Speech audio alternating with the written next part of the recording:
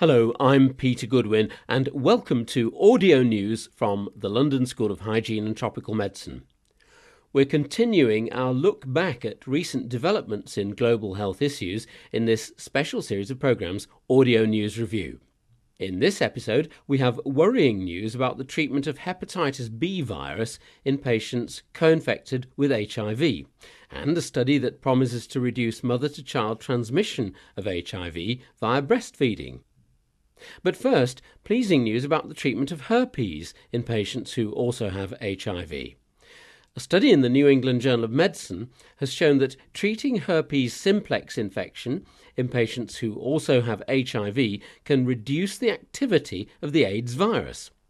A team from Montpellier, London and the Centre Muras in Burkina Faso has investigated the effect of 3 months treatment with the anti-herpes agent valacyclovir on women co-infected with HIV and HSV2. Philippe Maillot gave me the details. We already know that the virus for herpes, HSV2, can enhance acquisition of HIV. A number of epidemiological studies have shown that people who have acquired HSV are much more at risk of acquiring HIV, not only because of different behaviors, but also because of the biological interactions between the two viruses. What is less known is whether HSV2 enhances transmission of HIV from infected individuals to their partners. So a number of trials around the world trying to demonstrate that. Now, there are basically 2 trials, one of which is published right now in the New England Journal, but could you tell me about these 2 trials, please? Our study in Burkina Faso in West Africa was a set of 2 trials. The first trial was providing suppressive treatment of herpes to infected women with HSV2 and HIV. And part of these women did not require to have HAART or the treatment for HIV. This is trial A, we call it.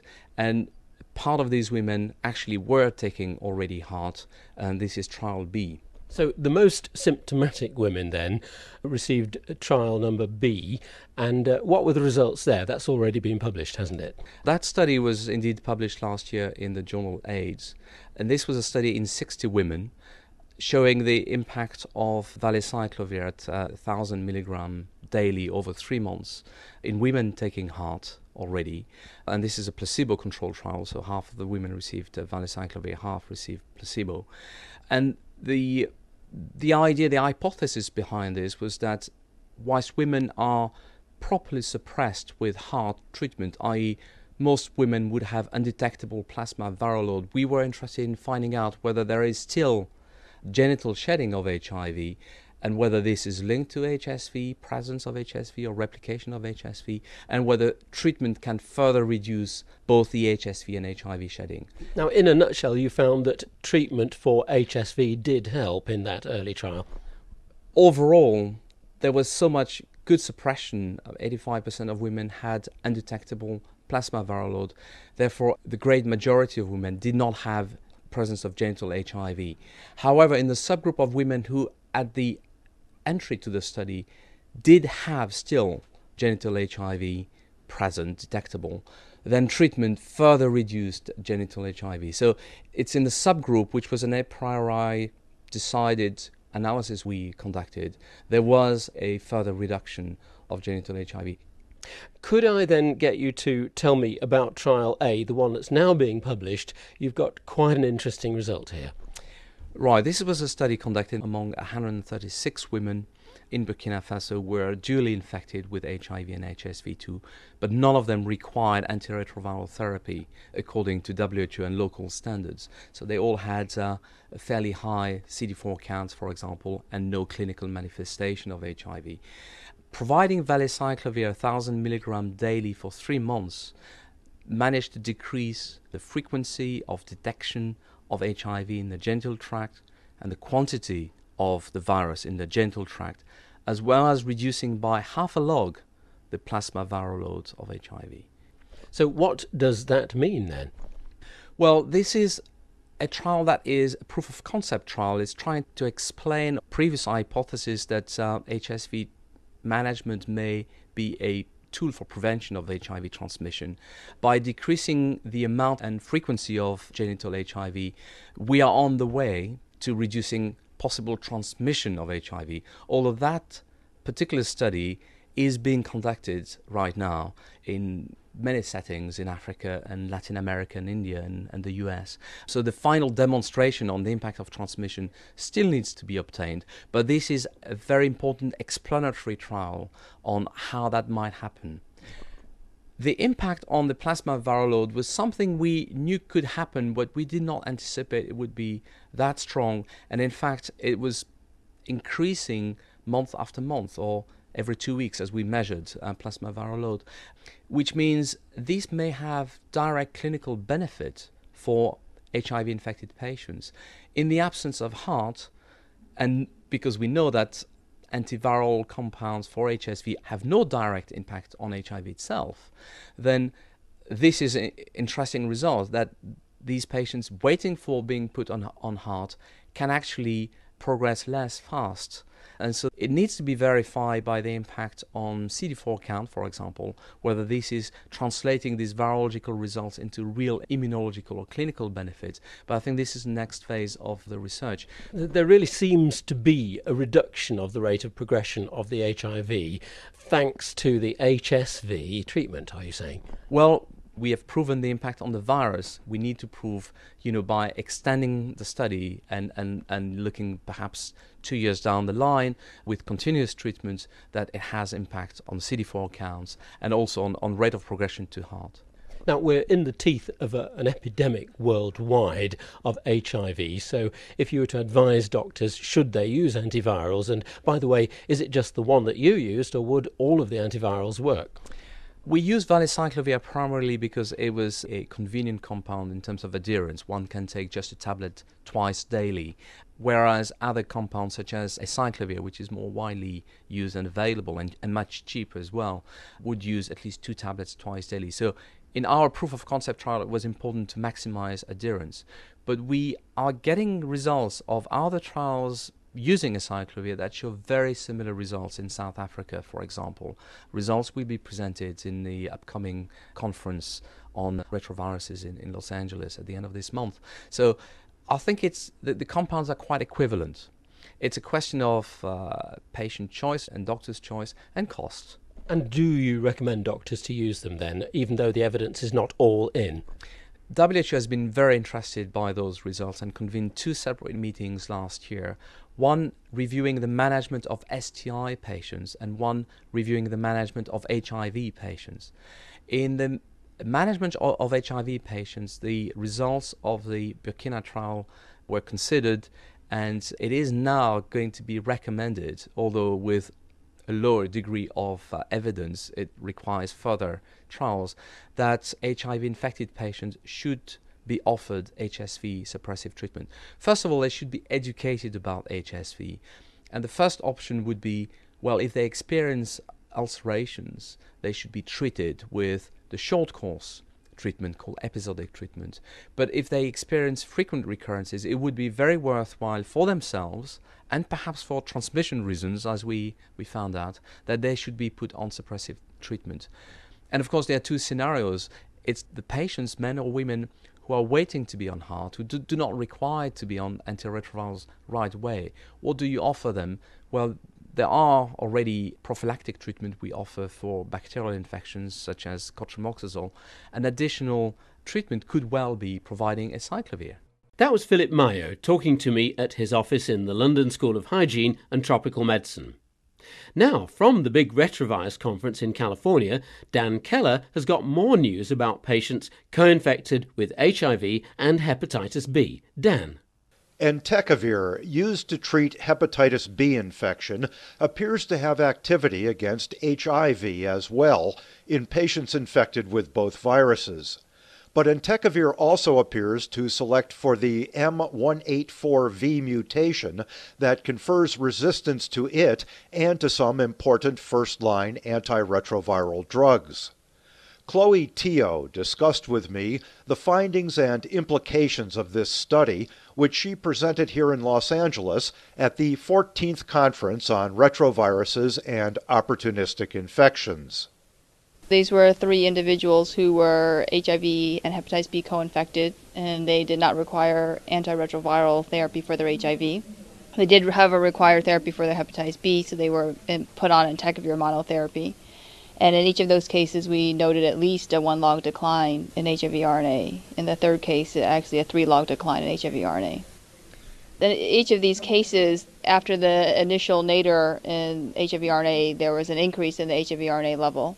And so we wondered if there were mutations that were being selected. What was the time frame? So, we've studied this only in detail in one patient thus far. And in that one patient, it was at 4 months where we first detected it. However, we do have a specimen at 2 months, which we haven't tested yet, which we're in the process of testing now. Now, I take it the entecavir therapy is quite long-term? Yes, it can be long-term. What are the recommendations at this point for the treatment of HBV in the setting of HIV? The recommendations are different based on whether or not the HIV needs to be treated. If you need to treat HIV and hepatitis B both, the best combination to use currently is Truvada along with a PI or NNRTI, because that has 2 drugs, both tenofovir and lamivudine, that are active against hepatitis B. If someone only needs their hepatitis B treated and not their HIV, entecavir would no longer be my first choice, because you may get this M184V mutation, which knocks out using lamivudine and emtricitabine to treat HIV, which are really cornerstones to HIV therapy. They're in the first-line combinations to treat HIV therapy. So you're left with either adefovir, pegylated interferon, talbivudine, or just starting HAART earlier than you need to. And I think which one you choose is based upon the patient and the physician.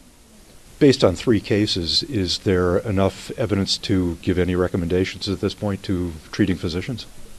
It's 3 clinical cases. I think it's also important to note that there's laboratory evidence to support these clinical cases. If it was just clinical cases in isolation, you may wonder, well, really, is that enough evidence? But it's the clinical cases along with the in vitro laboratory data, along with the fact that you can select for the M184V, all those things kind of coming together demonstrate that these findings, I think, are very robust. And I think that the recommendation can be made that entecavir, before someone who is co-infected is put on entecavir monotherapy, other options need to be considered, and they really need to discuss it with their physicians. Does this raise questions about testing new antiviral compounds, either for the hepatitides or any viral diseases in the setting of HIV? Do they have to be tested for the potential to induce mutations in HIV? I think any antiviral drug that could potentially have activity against HIV should be tested for its activity against HIV. It doesn't necessarily need to go through the testing to try and select mutations in vitro. But I think that very sensitive assays need to be used in order to determine whether or not new compounds, if they have the potential to have anti-HIV activity, that they get tested. That was Chloe Teo of Johns Hopkins University School of Medicine in Baltimore talking with Dan Keller at the 14th Conference on Retroviruses and Opportunistic Infections being held in Los Angeles. Next, more news from Dan, this time on the transmission of HIV via breastfeeding.